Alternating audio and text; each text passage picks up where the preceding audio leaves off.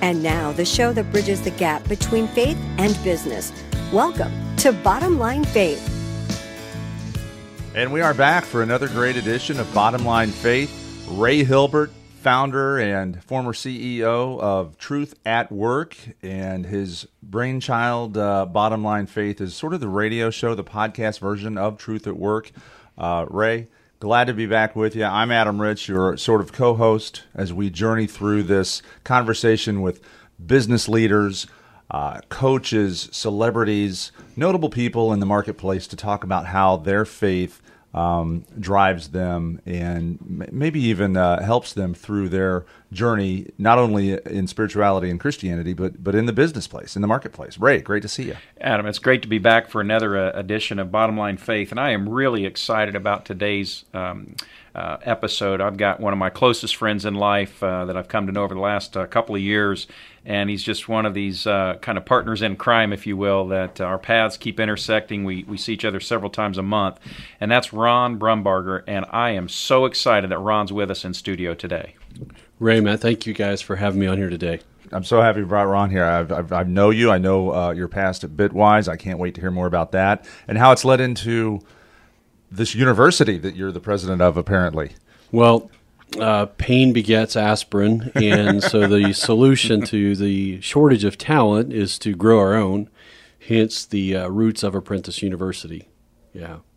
Well, that's great, Ron. Well, I, in anticipation of having you in on today's episode, we sent some questions to you that we ask every one of our guests here on Bottom Line Faith. And so, Adam, if it's all right with you, I would say let's just jump right in because our audience is going to learn a lot today. We've got gold here right in front of us, so let's tap into that gold. Thanks, Adam.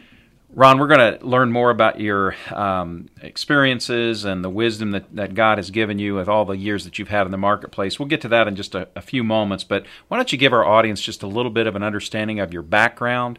Tell us about your family growing up and how and why you started Bitwise, and then tell us a little bit about Apprentice University. Well, I'm a Hoosier boy, corn-fed, hand-spanked kid from Frankfort. I grew up at a Bible-believing, Christ-following family. Was saved at the age of 7, attended a little church up in Middle Fork, Indiana called Oakland Christian Church, middle of nowhere, where the preacher was a former boxer. So it was a bottom line, verse by verse, and if you don't get it, well, get it. There's not a plan B. So that was my background. I went to a little country high school there, Clinton Prairie, graduated 70-some students, so very small. And went on to Ball State after that. So, Middle Fork, Indiana, in the middle of nowhere. And you rise from the dust and the weeds to move on into the tech world of Bitwise. Yeah, so right out of college, I helped start a software company in Marion, Indiana. Again, not far from the middle of nowhere, but helped start a technology company there. We moved it to Carmel a year later. And I spent a few years with that company and then went on to work in a digital mapping firm, was fired for refusing to violate copyright laws for software,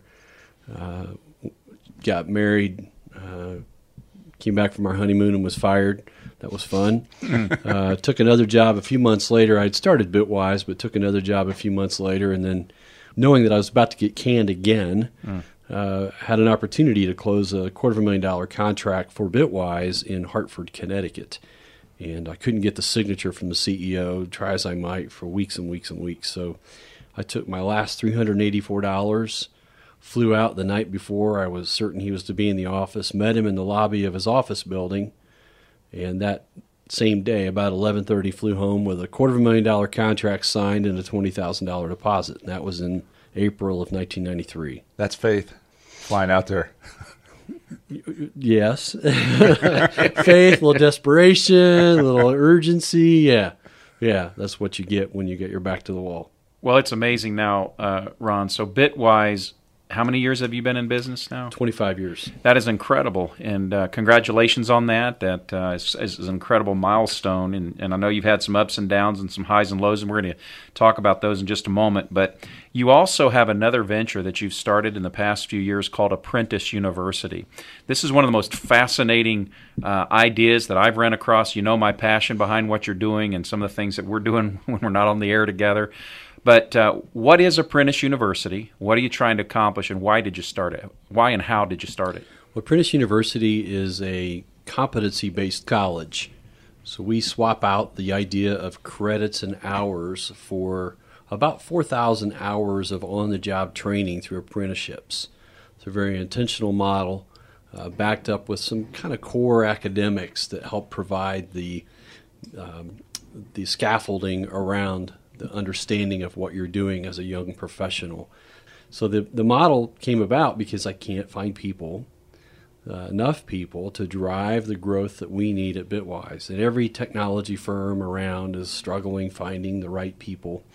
And everybody's been creative about finding ways to grow their own. And this is our method to amp it up and find opportunities for young people. And the theory goes that if I have that problem, then everybody else does too. Sure. And why not capitalize on that problem?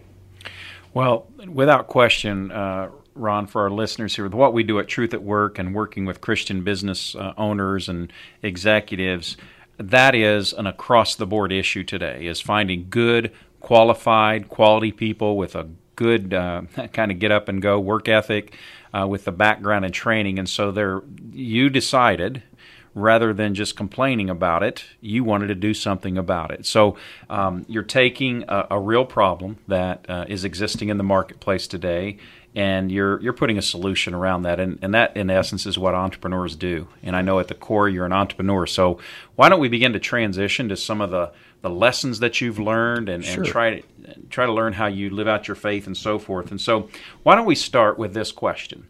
What is the hardest business decision? The hardest business decision you ever had to make, and how did your faith play a role in helping you make that decision? I'm not sure it's the hardest, but I think it's the one that has the most tangible evidence of confidence and faith.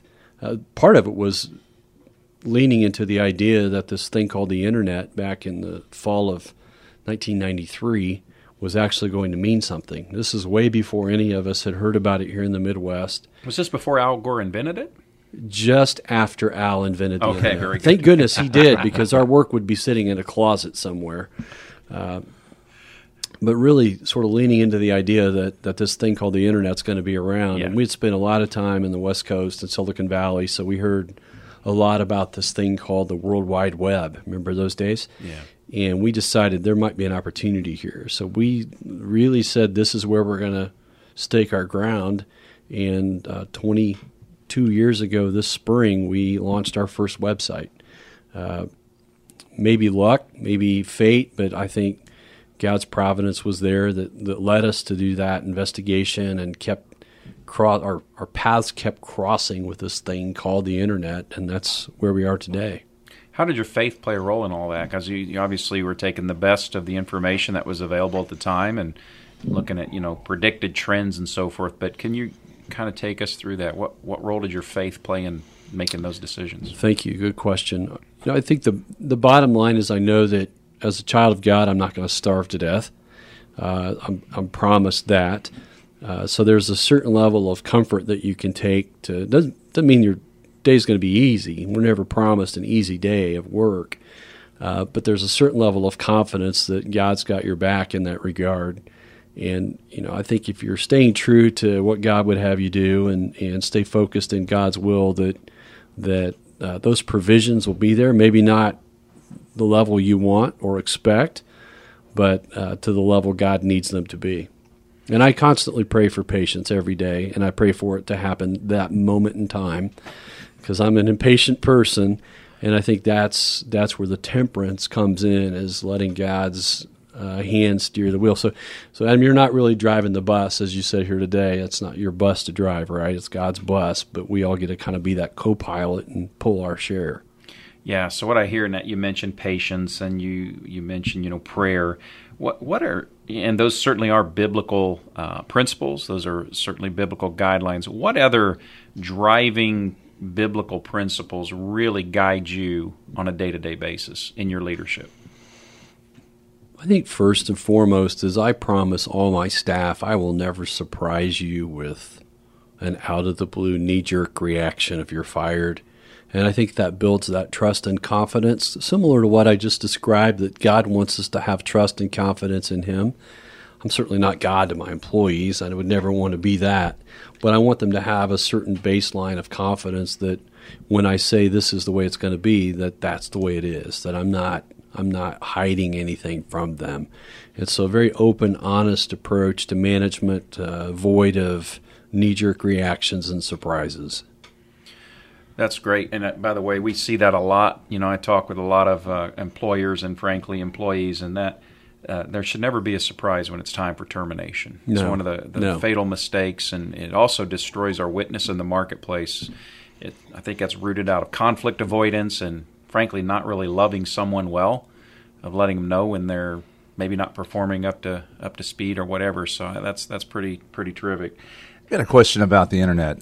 We're all old enough to remember a world without it, and I work a lot with college kids that they can't imagine a world without the internet or without social media. So you've seen the internet, you've seen it when it was born, how it's grown, what it's evolved into, and a lot of people, there's a cliche that the devil invented the internet because there's so much sin on the internet, there's a lot of time wasting, there's a lot of gossip, there's a lot of hating and trolling, where really sometimes the worst part of humanity can be found on the internet. So as a soldier for Christ and really a proponent of the entire industry of the internet, how do you, I guess, as a business leader, but as a Christian leader, how do you advise your family or friends or your employees or anybody that's looking to you for advice on that world of ethics, Christianity, making good decisions, and all the temptation and sin that's out there on the internet?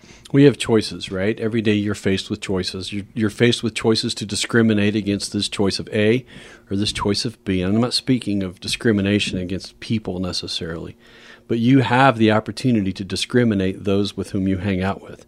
And that's your choice. You do it in the real world, you can do it online. It's choice every day. And the temptations are sure there for everybody. Don't be fooled. It's not just a guy thing. It's a girl thing too, and you have to make those educated decisions every day. I think lots of opportunities exist when you're in a run-and-gun society like we are today to have things kind of fall through the cracks and not be accountable and not spend time with your family and so forth. And I think the downside to the technology is that we can get pulled under that vortex, right? And that's where we spend our time instead of spending our time with those that we care about the most. At the end of our lives, we'll never think about how many likes we received on Facebook, right? Mm-hmm. But we'll sure think about the hugs we got from our kids. Yeah. Well, Adam, what I'd like to do is maybe just imagine we're at a fork in the road, and I want to make a left turn, go down memory lane with you, Ron, Fire away. If I may, right? So I once heard it said by a great business leader that life is lived looking forward but understood looking back, which I think it's a powerful statement, right? And so let's now take a look at some of the lessons you've learned along your journey of leadership as a follower of Christ in business, and what you've learned, and maybe some tips for our listeners. So think back, Ron, over your 25, 30-year career in business. What's the biggest mistake that you can recall making, and what impact did that have on you? Biggest mistake? I was slow to fire a couple people that worked for me. My biggest mistake. It cost me a lot of money. I won't get into the gory details, but I was too slow to fire. And I think that was probably the single largest professional mistake I've ever made. Two young ladies that decided they needed a drama club to be part of our business, and I let that fester I let that fester longer than it should have, and I didn't take decisive action at that time. Why not? I Was have it your no heart idea. as a Christian? You didn't want to ruin I don't their- know. I look back at that and I think, was I asleep at the wheel? What was I doing? And kind of your comment, Ray. You look back in the rearview mirror and it's really obvious, right? Well, I don't know. I don't know why I didn't say your last hour of employment at this firm is now, and I wouldn't surprise anybody. But like you said, they wouldn't have been surprised. I don't know why, other than they were extorting. Okay. Well, on that note, I'll take a pause on memory lane and just offer you this word of encouragement, Ron. And frankly, for many of our listeners right now who are business owners and executives, you can totally identify with what Ron just shared. And Ron, in Truth at Work, we've been working with Christian business owners and leaders for 16 years as of the recording of this broadcast.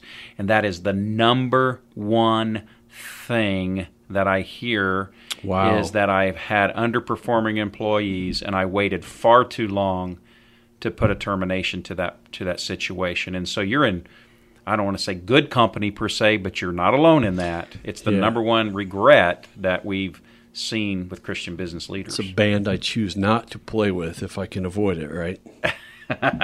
So some great lessons there. And so, I'd just like to add a comment to what Ron is sharing with us right now, because the other aspect that I've seen with Christian business owners and who are in these decision-making roles, and they've got this employee or this worker who's maybe not performing, and they know it's time to make a decision. Here's what I've seen happen so often. They take on I kind of call it a messianic complex. The Scripture says that it's Jehovah Jireh. God is the provider. And what can happen for the Christian business leader is they can take on that messianic complex that, well, if I terminate this person, how will they feed their family? How will they provide for themselves? And we need to always be concerned just for our fellow man in that scenario. But we are not their provider. They are God's child, so we're not there to be their provider. That's God's role and responsibility. Did you ever feel any of those pressures? Oh, absolutely. Yeah, absolutely. But I also think a lot about the question, what's the next best thing for this person? And oftentimes it's not on your payroll. And that's a sobering reality to reach. And you think, okay, I need to deal with this. And if you let it sit, it's not going to get any better, right? It's just got to be dealt with quickly, delicately, quickly, and with elegance and grace. I had a young man that worked for me. It was extremely talented young man, well overqualified for the job of my office manager, and a great guy. And he was expecting twins, and he was not making enough money. The position didn't warrant the income that he needed.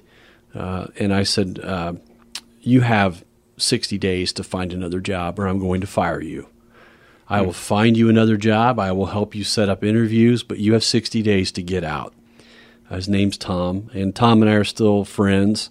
I helped him network. I introduced him to people. I said, if you need to take time off work during the day to go interview, go. But get out of here. You have 60 days to find another job. And I didn't have a position. I didn't have someone to fill that role at the time, but it couldn't be him going forward. It wasn't that he did anything wrong. It's just his next best thing for him was not on my payroll.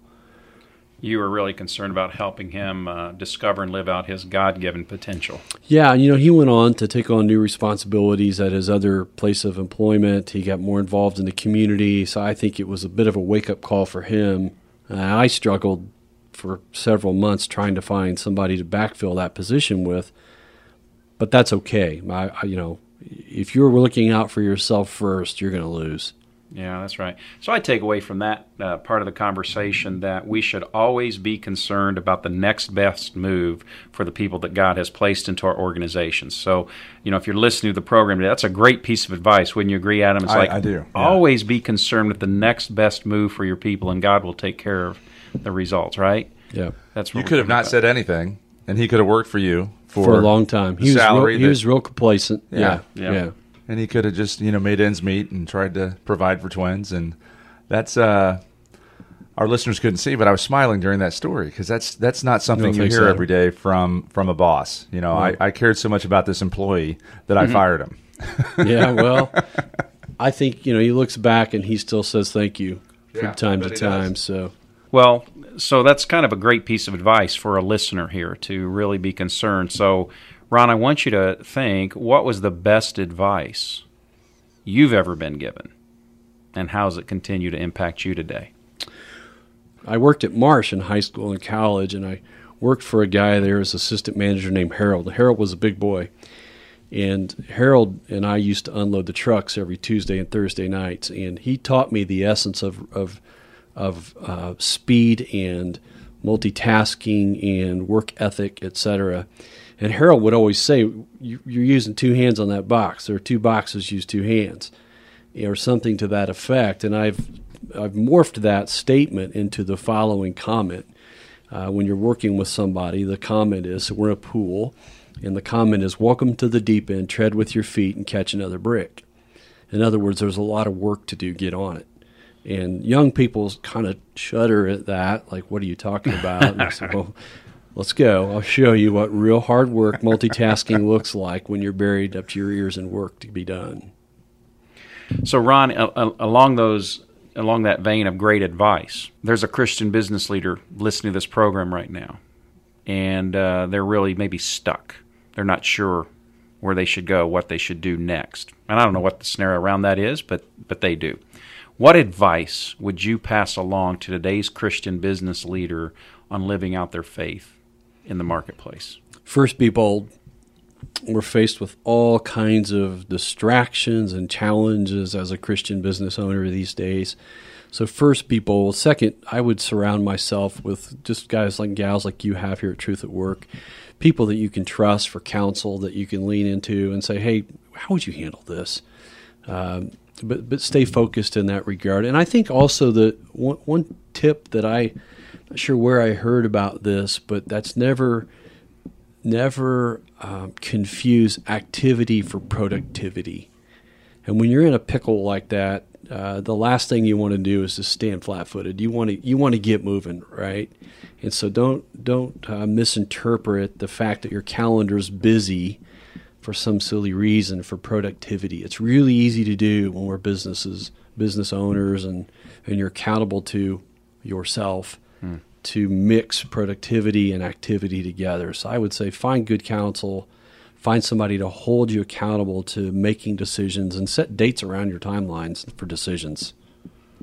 So let me just summarize. As I've been taking notes here, I heard that great advice for today's Christian business leader is be bold, right? Be out there, be bold. Absolutely. Live in faith. Be in community. Absolutely. Don't allow yourself to get isolated. That's where the devil likes to pick us off, right? Yep. And along with that, be sure to getting godly counsel. And then I love this. Don't confuse activity with productivity. Yeah. And just because the wheel is spinning doesn't mean you're going anywhere. You know, one thing I've noticed, maybe it's just me waking up as a now 51-year-old guy all of a sudden, but I'm finally starting to become more and more aware of the trade-off that hours do not equate to capacity nor necessarily quality of output, that you might only spend an hour at your business in a day. Unconscionable, right? We don't think that way as a work ethic, but that might be the most important hour of the month. And if that might be the biggest contribution you can make to your business is in 1 hour, this podcast could be the single largest contribution to both of my firms the entire day. So we have to get over this mindset that hours equate to value add to a business. We're not making tires and widgets anymore. And especially as a business owner, that's not how we need to measure our value. It's lives touched, it's impact for our business, not hours on your calendar. Now, sometimes it takes 18 a day for a sustained period of time to make that possible, but that's not where you want to stay. Yeah, that's just great stuff. Adam, I've got just a couple more questions for Ron. I know our time's going to be drawing short here. So, Ron, let me ask you this. You're one of the, on this whole front around activity versus productivity, you are a busy guy. Your calendar is full. I know the hours in which you and I exchange text messages from time to time and so forth, so I fully understand that. The sun is seldom up. That's right. So talk a little bit about how do you balance it all? Your faith, your business, Apprenticeship, your family, church, all the things that you've got going. What's maybe one or two tips that you could pass along about how do you get it all done? How do you keep those priorities straight? This is a recurring question that I get asked. I was asked again last night, this same question. And for me, I found some joy in having overlapping circles. Now, there's a downside to that, right? You forget who you're talking to and why. But where your circles overlap, you get that nirvana, that Venn diagram spot, right, where everything seems somewhat harmonious. I've had the great fortune of having both of my boys work for my firm. I help my wife run her private school. She should do more to help me run Apprentice University. Hint, Cindy. So I really think it's finding those overlapping circles and trying to combine them as often as you can. Our friendship, Ray, is a great example of that. We've got lots of things to work on together so that you get maximum value out of that time of investment. Yeah, that's excellent. That's excellent. So the last thing that I wanted to ask, and then Adam, you could wrap us up with any questions or notes that you've taken as well. But how do you serve? How do you give back? How do you leverage the resources, the relationships, the assets that the Lord has entrusted to you? How do you try to give back and invest in your community and in others? Selectively, I think, is first and Wow. foremost. Wow. It's very common to be asked to help and serve and take on commitments and so forth. So I think first and foremost is being very selective. If you can't be impactful with something you're about to say yes to, then you should say no. I'm a firm believer in understanding your role, if it's a board of directors role or something like that, that you understand and appreciate the obligation that you're stepping into. And if you don't get that, you shouldn't be there. If it's just a resume builder, then move on. So you have to be very careful and intentional about that which you say yes to. And then if you have to say no to something, who do you suggest would be a good person to fit that spot? Maybe it's somebody on your staff that needs that leadership training, that needs that opportunity to be of service in the community, or to say, hey, this wasn't available for Ron at this time, but I'll take it and I'd be glad to do it. So I always try to find people that are close to me to fill those roles if I have to say no. Well, that reminds me, a couple of years ago I had an opportunity to interview Coach Tony Dungy, NFL Coach Tony Dungy, and who has subsequently been nominated and elected into the Hall of Fame. And we asked him the question, how does he determine what he says yes to and what he says no to? And as I was listening to your answer, I was reminded of what Coach Dungy said. He said, when given, and he gets tons of opportunities, as you might well imagine, and he says, I sit down with every opportunity and I pray this prayer. And I said, God, am I the only one that can fulfill this? Am I the only and am I the best one to handle this? Interesting. And he says that if he feels like he's not the only or the best one for it, he says no to it. Yeah. I thought that was a great kind of framework to make decisions on where they invest their time. I think one of the components that fit into that is if you stop thinking about this is good for my resume. I don't really care about my resume. I do, but I don't. I'm not. That time's come and gone, right? It's just not relevant, right? Yeah. If you stop caring about your resume or your personal capital, you care about it. You don't want to disappoint. You don't want to misrepresent God by any means. But if you stop trying to build a resume, then those kind of things get easier to evaluate critically and with a clear lens instead of this looks good for my next job. Well, Adam, what do you have any closing thoughts or questions or comments for Ron? This has been a great conversation today. I really enjoyed listening to you speak. I love the deep end of the pool with the bricks because it's a great visual. I can see myself trying to swim with my feet while I'm holding bricks, and somebody else is handing me another brick, expecting me not to go under. And you've already got 7. Okay. Last thing I want to ask, Ron, is Proverbs 4:23. It says this. It says, above all else, guard your heart, for from it comes the wellspring of life. So give us an above all else piece of advice to today's Christian in the marketplace. Above all else. Wow. Caught me off guard with that. It's not on your list, no, Ray. I know. You can't do that. Above all else, I think, is be true to that which is God's will. I think when you get up in the morning and So I'm a guy, when you get up in the morning and you're shaving, looking in the mirror, if you can't be true to that guy and you don't disappoint that guy, knowing that you are indwelt by the Holy Spirit, then you drop the ball. It's pretty good for an on-the-spot answer. No, it's the best I got. Ron Brumbarger, just a pleasure to have you in here from Bitwise and Apprentice University. Bottom Line Faith can be found online. You'll be happy to know we're part of the internet. It's bottomlinefaith.org with episodes and information about Ray Hilbert, Truth at Work, and myself, Adam Ritz. So we thank you again for coming in. It's my pleasure. And we'll have you back someday. Love to. Thank you. Thank you, Ron.